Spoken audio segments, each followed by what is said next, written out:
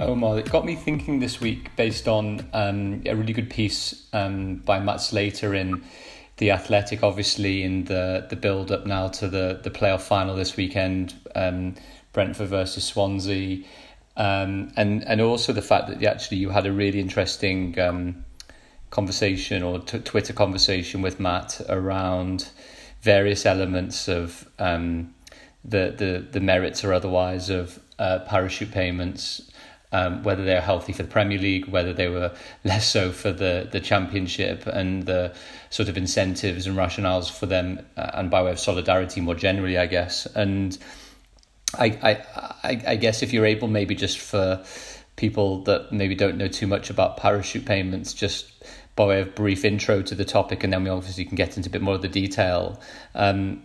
The rationale from the Premier League as to why parachute payments are provided, and in what circumstances they actually occur. Yeah, so as you said, Matt, I think summarised it really well in the Athletic piece. But parachute payments aren't just a thing that exists within English football. They actually exist across European football. They, across the big five leagues and other leagues as well. And the idea is, obviously, if you get relegated, there is a big drop or big gap between how much a Premier League team earns from broadcast money and how much a Championship team earns from broadcast money. So the playoff final is often billed as the £100 million or greater match. It's actually probably worth closer to probably about 200 million in guaranteed revenues. And that is in part because of parachute payments. So you earn about 100 million, a bit more as the bottom place Premier League club. And then you earn parachute payments as you upon relegation. And the rationale, which Matt explained really well in the Athletic piece, was that, or at least previously it used to be around the fact that clubs, when they are relegated, they're relegated with Premier League wage bills. And even though you have relegation salary cuts, typically ranging in the kind of 30 to 60% range, it's still not sufficient to kind of soften the blow of relegation. And so the idea is to provide parachute payments in order to soften that blow and enable clubs to not be running massive losses in the Championship when they're relegated. But interestingly, one of the points that Matt made in the article was the Premier League have since described it more as a kind of confidence boost for clubs that are promoted. So it's more, you've been promoted. We recognise that as a promoted club, you're probably one of the five favourites to get relegated. We don't want you to behave like you're one of the five favourites to get relegated. We want you to behave like you are, a club that is a Premier League club and can compete with other Premier League clubs in the mid-table and even top of the league. And so, don't be afraid to invest, because if you go down, you'll have this money instead. And the big debate is, A, whether that's a kind of rational argument or whether that's actually true, and then B, what's the effect on the Championship. Out of interest, Dan, one of the kind of curiosities, I suppose, of parachute payments is Premier League giving money to Championship clubs. Is that I guess the Premier League or any league can give money to whoever they want, even if they sit outside a different league. Obviously, the Championship themselves often want that money distributed across a wider set of clubs, but the Premier League chooses to give it to a very small set of clubs. Yeah, and I think the other thing worthwhile, thinking about there is that it does form the part of what the Premier League says is, their wider solidarity play, which is, significant across all the leagues as to how the EFL then distributes it across their Championship, League One and League Two clubs. Obviously, less money goes to League Two than it would to a normal Championship club. And I was actually giving this some thought pre and post Matt's piece as well, because I think it's important just to set it in a little bit of context as well, because the parachute payments as they currently are pretty significant. In Matt's piece, he basically explains how in the 18-19 season, although there's a little bit of a difficult calculation as to percentages of what central distributions actually are received by Premier League clubs, that the distributions basically equate to over £90 million, and that's split according to how many seasons you're in the Premier League. But if you're in for more than one season, you get three sets of payments. You quite front loaded in the truth. So it tends to be, according to the piece, around £43 million plus for the first season. You're no longer in the Premier League and been relegated. 35 million for the second season, and then 16 million for the third season.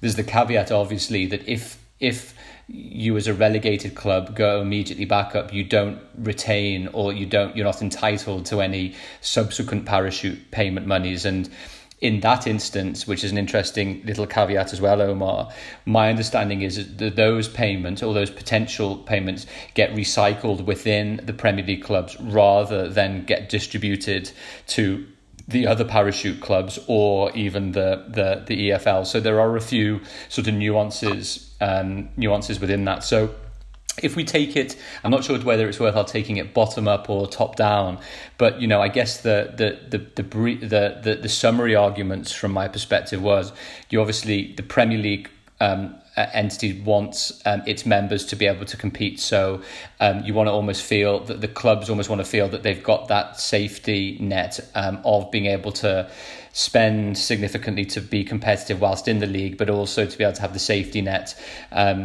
should they immediately get relegated. And then obviously the flip side of that is the EFL and that some championship clubs feel that then is by way of significant hindrance for the competitive balance, and gives quite a lot of competitive advantage to those parachute/yo-yo clubs that are constantly in the mix for automatic promotion and playoffs for the seasons that they're not necessarily in the Premier League, which obviously potentially skews that type of competition. Are there particular nuances, Omar, that you'd like to go in either way on that side? Yeah, so I'll put my cards on the table. The piece that we're referring to in The Athletic was critical of parachute payments. I see them as a bit of a necessary evil, hence the name of this space. I think for a couple of reasons. So I think the argument around it giving clubs confidence to invest is a legitimate one.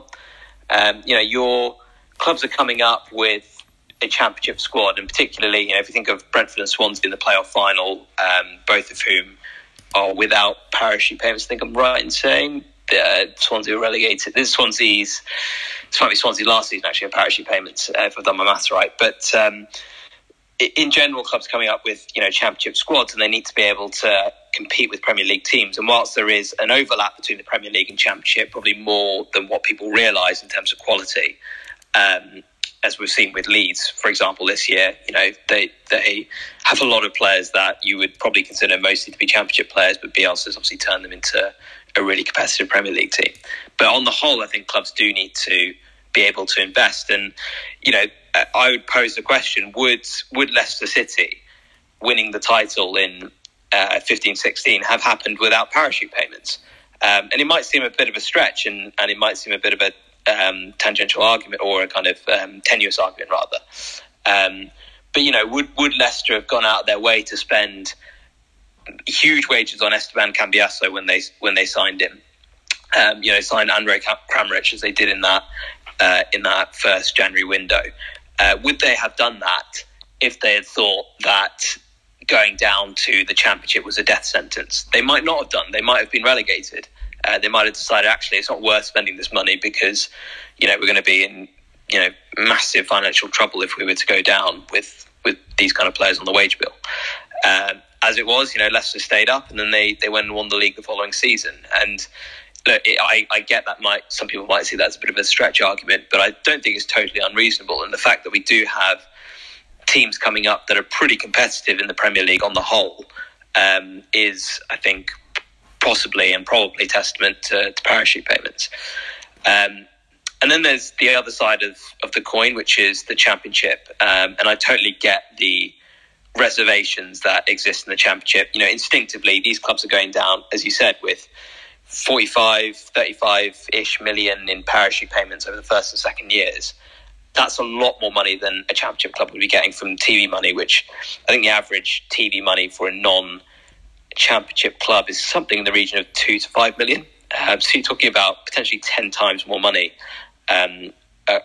broadcast money for a parachute payment club.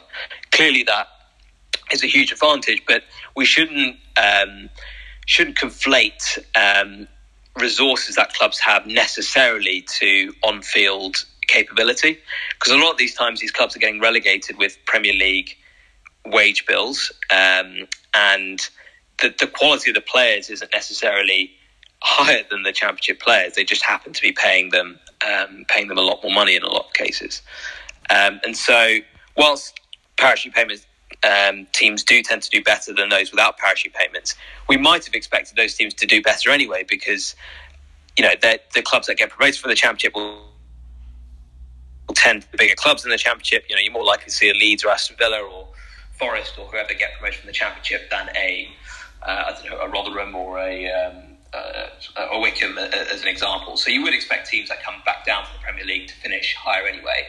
And then even more interestingly, which I think is a key data point for me, is that the amount of teams that are bouncing back up to the Premier League after relegation within 2 years of their relegation has actually been falling over the last 20 years.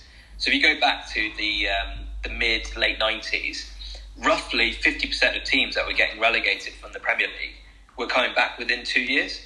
Nowadays, it's much closer to a third. It's essentially between 25 and 40%. It's fluctuated a little bit over the last few years. So what that's saying is that when parachute payments used to be smaller, clubs were actually bouncing back more regularly than they are today when parachute payments are bigger. So for me, the argument on competitive balance doesn't completely hold up, because you're not seeing this correlation basically between parachute payments increasing and competitive imbalance in the Championship. And just the final point I'd make to end my little waffle here is on the point around distortion of the transfer market. And I think this is the real legitimate point, which I really agree with. If you look at how much Championship clubs spend, one of the things that we can do with our models is try and come up with an objective valuation of what a player should cost in the kind of fair, efficient global market. So you can say, I don't know, player X that this Championship club is trying to sign typically would sell, given his ability, given his age, given his position, whatever else, would typically sell for £5 million. What we see is that Championship clubs do spend more money on players than we would expect in the kind of efficient market. And that's for both clubs that have parachute payments and clubs that don't have parachute payments. And one of the arguments that you would use to say, well, what's the reason behind clubs overpaying for players?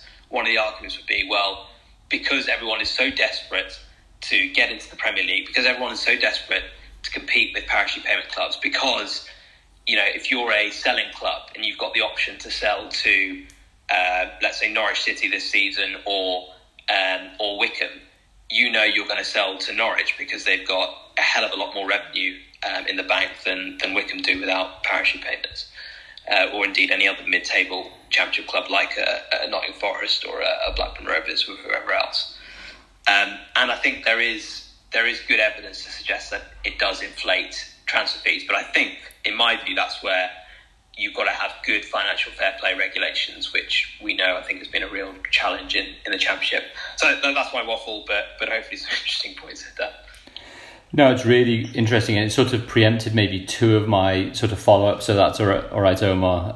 The first is that I was fascinated by the penultimate insight you gave around actually competitive balance, or rather the yo-yo effect decreasing whilst the amount of parachute payments has increased. Is there any other interesting counterintuitives as to, or rather reasons or drivers as to why you think that might be the case? And secondly, I think just while maybe you're giving that a tiny bit of thought, I think you're totally right on the last point, which is I think it's difficult to just use parachute payments in isolation without thinking about stuff like cost control and the rest, because you as I well know that sometimes those wage to revenue ratios in the Championship are ridiculously eye-watering, sometimes nearer the 200% mark, which is just totally crackers, and which feeds into that spending point that you were making. But I think, I'd be really interested on, especially any thoughts on that cost control point, but on what those other drivers might be, apart from just money. I mean, maybe it's just the same point as we always say, which is, yes, usually clubs that can spend higher amounts of wages are more likely to be successful, but there's plenty of other things that go into the mix too. Yeah, so I think to the first point on, why is it that teams are bouncing back less despite greater parachute payments? I think one of the arguments, and this would be an argument against parachute payments, but it's a difficult one to evidence, is that the fact that parachute payments are in the league drives essentially slightly, inefficient or random or irrational behaviour amongst all the clubs. And so what that does is it essentially randomises the kind of types of clubs that might come up, and actually you end up with fewer parachute payment clubs coming up over time. Whereas in the past, where clubs didn't have that much money, maybe the clubs that are in the Premier League had, maybe some level of Premier League know-how, other clubs weren't trying to kind of break the bank in order to compete with these clubs, and they had some kind of like Premier League legacy, matchday revenue, commercial revenue, whatever it was, to enable them to kind of punch above the other clubs.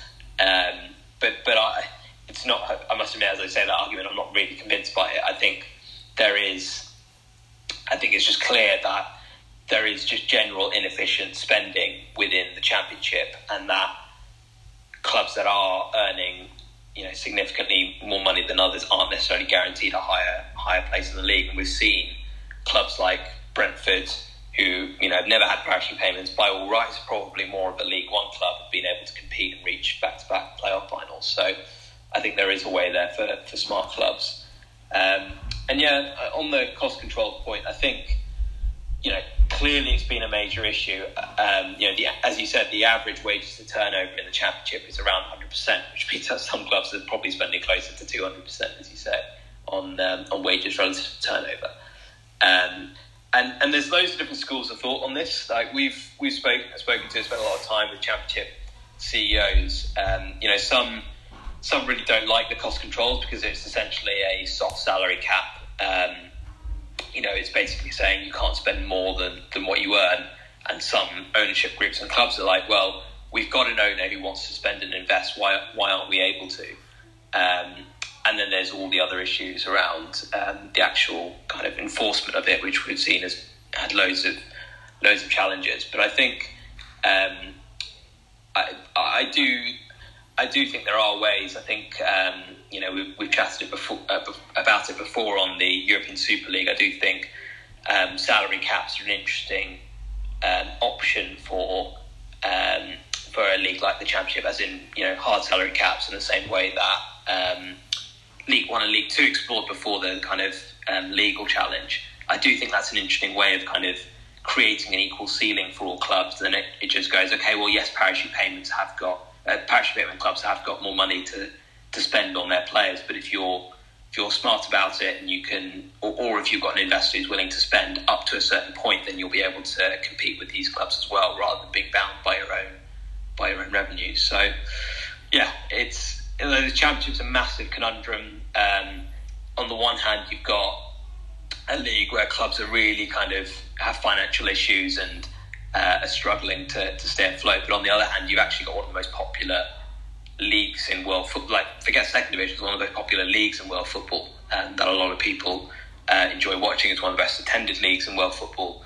And we've seen with the playoffs just on the weekend, just actually one of the most captivating leagues in world football as well. So, yeah, it's a massive riddle to be solved, the Championship, but I don't think, my personal view is that parachute payments aren't the kind of thing that is the big problem in the Championship. So 2 last points before we sort of head off just after 7:30 UK time. just for everybody's benefit as well, the England squad's come out today, so we're just going to maybe do a Dan and Omar provisional list of those that we don't think will make that squad and see how close we are in a couple of weeks' time maybe. But in the meantime then, just one last point on the parachute payment conundrum, as you say then, is that what and if is there a counterfactual to parachute payments? What is we talked about other types of frameworks or structures in place around cost control and other things, but what if parachute payments weren't there? Is that something worth considering in the round? I know you can't just take it out and put it in a vacuum or otherwise, or vice versa, but what's the alternative to no parachute payments, if that's the right way of saying it? Yeah, it's a really interesting argument to think about. Let's say Norwich and Watford go up this year. And similarly, clubs like Palace, Newcastle, Brighton, whoever else at the bottom end of the Premier League, they're going to be thinking, oh, blimey, if we get relegated, we are absolutely screwed because we're currently earning 100 million and, if we're in the Championship, we'll be earning 2 to 5 million. Now, the argument is to spread parachute payments more across the Championship, which I get as an argument, although at their current size, you probably wouldn't have enough to give it to all clubs to cushion the blow.